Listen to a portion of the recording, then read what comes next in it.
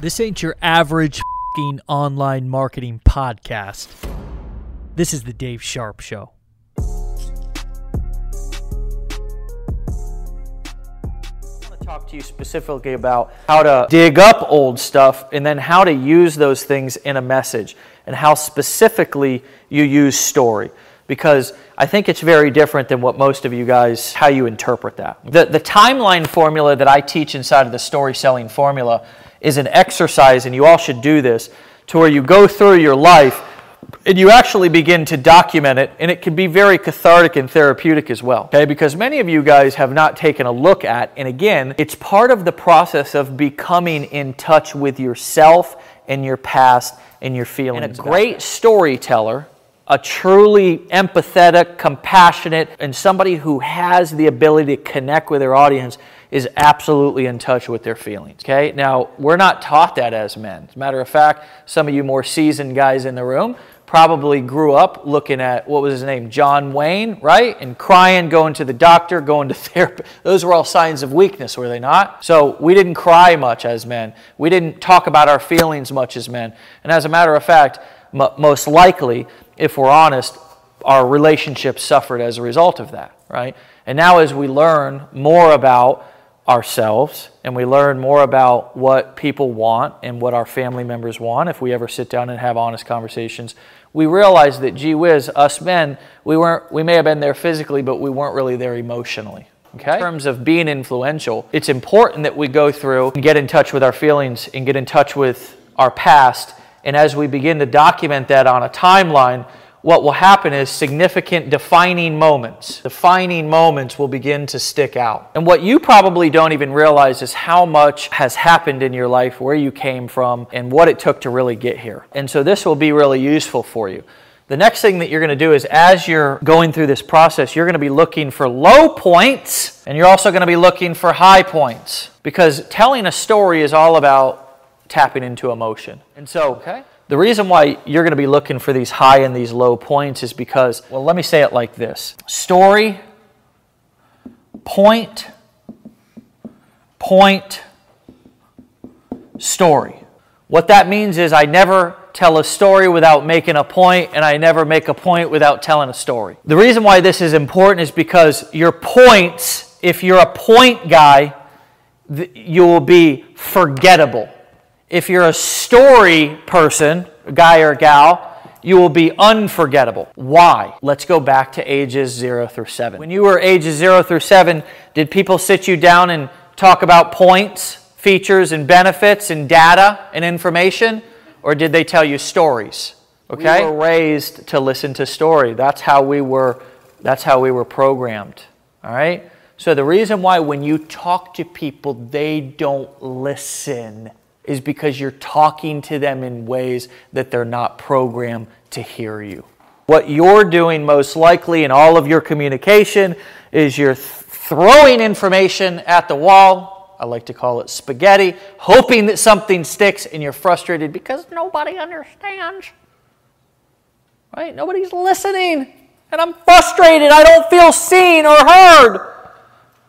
Well, we'll get to that here in a second, because it's not actually about you.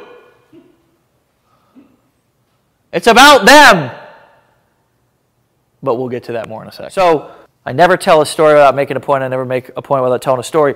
If you've noticed, listen to me over the weekend, I use a whole lot of basically 4 things: analogies, metaphors, parables, and stories. Now, there was also some great people over the history of our time that were also really good at that.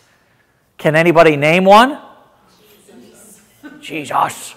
Yeah, I mean, most popular, I would argue, one of the most popular, if not the most popular and read book in the history of mankind.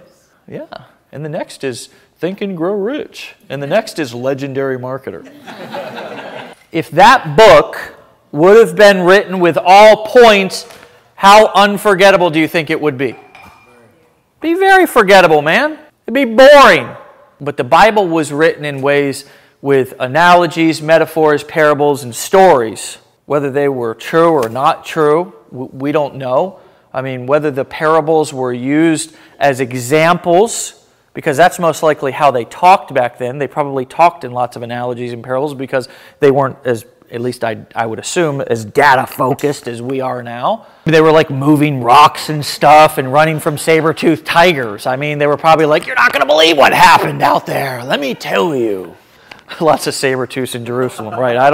Whatever they were running from, scorpions or pterodactyls or Game of Thrones dragons, I don't know, right? But either way, the children were taught in stories. If you look at the hieroglyphics in Egypt and all these places, these things tell a story, right? So, it's really important to go through this process, because what's going to happen, the more you familiarize yourself with your own life, the more you can pull, and what you'll notice is usually there will be a beginning, middle, and an end to each part of your story. I like to call this, and I learned this in Narcotics Anonymous, 12-step programs, because I would go in to speak, and it was a form of service work to help keep you sober. I would go in to speak in treatment facilities. At 90 days clean, I couldn't even fucking get my name out. Some of you guys think you're afraid of speaking. Trust me, I would go into a treatment center with 200 guys, and I was like, I had to wear a diaper, you know what I mean? Like, it was terrifying, you know? So what they said was, talk about what it was like, what happened, and what it's like now. Beginning, middle, and an end. What it was like, what happened, and what it's like now. What it was like, what happened, what it's like now. Beginning, middle, and an end. Beginning, middle, and an end. If I was to flip this on its side, these are 3 W's, but we'll draw them out like this. Okay?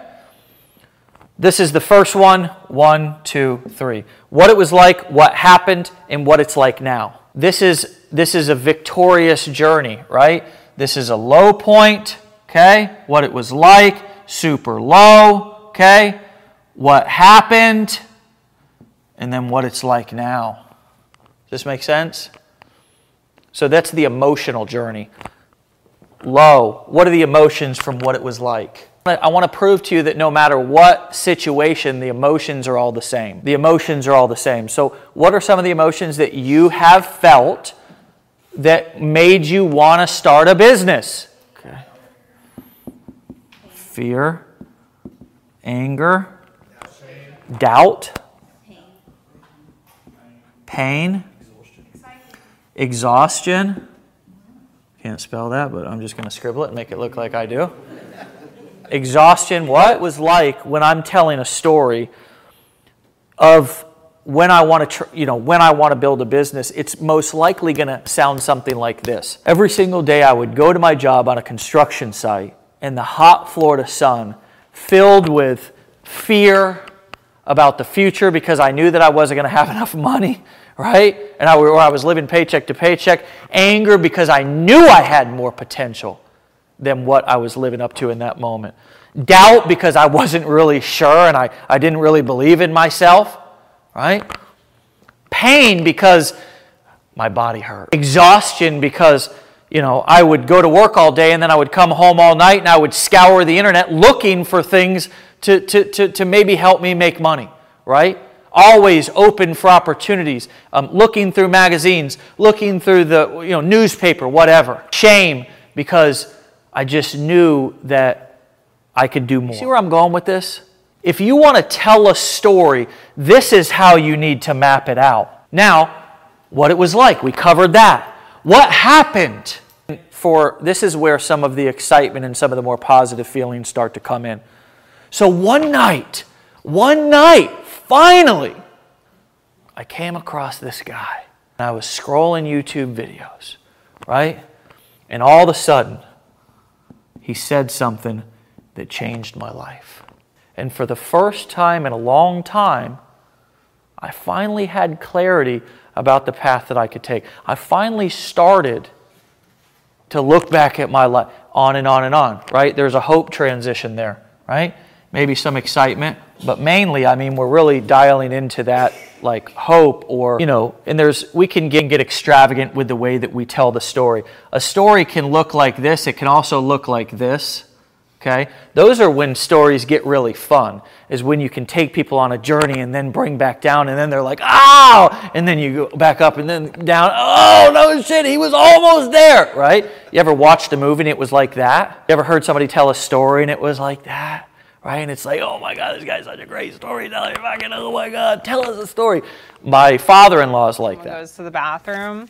Oh, run the water so I don't hear you out here. No, you don't say that. No? I went to this restaurant, a good friend of mine, Mickey Verlingo. We used to call him Mickey Wheels Verlingo because he used to sell everything out of the back of his car. He'd sell pants, he'd sell this, he'd sell anything he could get, he would get. They used to get it down the Bowery. So Mickey says to me, he says, "Bobby, you got to come over to this restaurant, this Italian restaurant in Jersey City." And I said, "I don't want to go all the way to Jersey City." Mickey, he said, "I'll meet you halfway." So I meet him halfway. And we go in there and we go into the Italian joint. And the owner comes over and says, "Oh, Mr. Verlingo, so nice to see you." You know, shakes his hand. "Step right this way." So we go in there, and make a long story short, everything was bad about the meal. It took 15 minutes for the waiter to get there. Then it took another 50 minutes to get the drinks. The appetizers came, they were cold, the food was terrible. Yeah. It was a fiasco. So my friend Mick, he was a 10%er, he was at the track. A 10%, you know what a 10%er is? A 10%er is a guy, like if you hit the pick 3 and you hit for like $7,000, he'll cash the thing in and he'll take 10% of the action. So it won't be on your tax. So we're getting up to leave. And we go out, and the maitre d' comes over, and he comes up and he says, "Oh, Miss Verlingo, how is everything?" And Mickey had I think he had like a 20 or 30 in his hand, and he shook his hands and he said, "Oh, thank you so much, and I'm so happy to have you here." And he says to him, he says, "That $30 isn't for you. That $30, you take that out, and you go buy a gun and you shoot your chef." Oh my God. I fell on my knees. He was the funniest guy you ever wanted to meet. Hope and excitement, and then now, I feel like I have the master key system to the world, to my future, right? And now I'm beginning to what sort of emotions are going to come up now as I'm talking about what it's like now. Happiness, triumph, there you go. Yes, redemption. How about that? Redemption. I walked into my boss's office and I bent over and I pulled my pants down and I showed him my ass and I said, "Lay it right there, because I'm out of here." So again, the reason why this piece is so important, and there's a difference between telling a story with these emotions and without. Okay? Because that's the difference between really moving somebody. Hey, thanks for listening. Please subscribe to the podcast for notifications of new episodes. And if you'd leave me a review on iTunes, it would mean the world to me. Also, if you want my #1 recommendation to make money online, then head over to davesharpshow.com and download the free report. I'll see you on the next episode.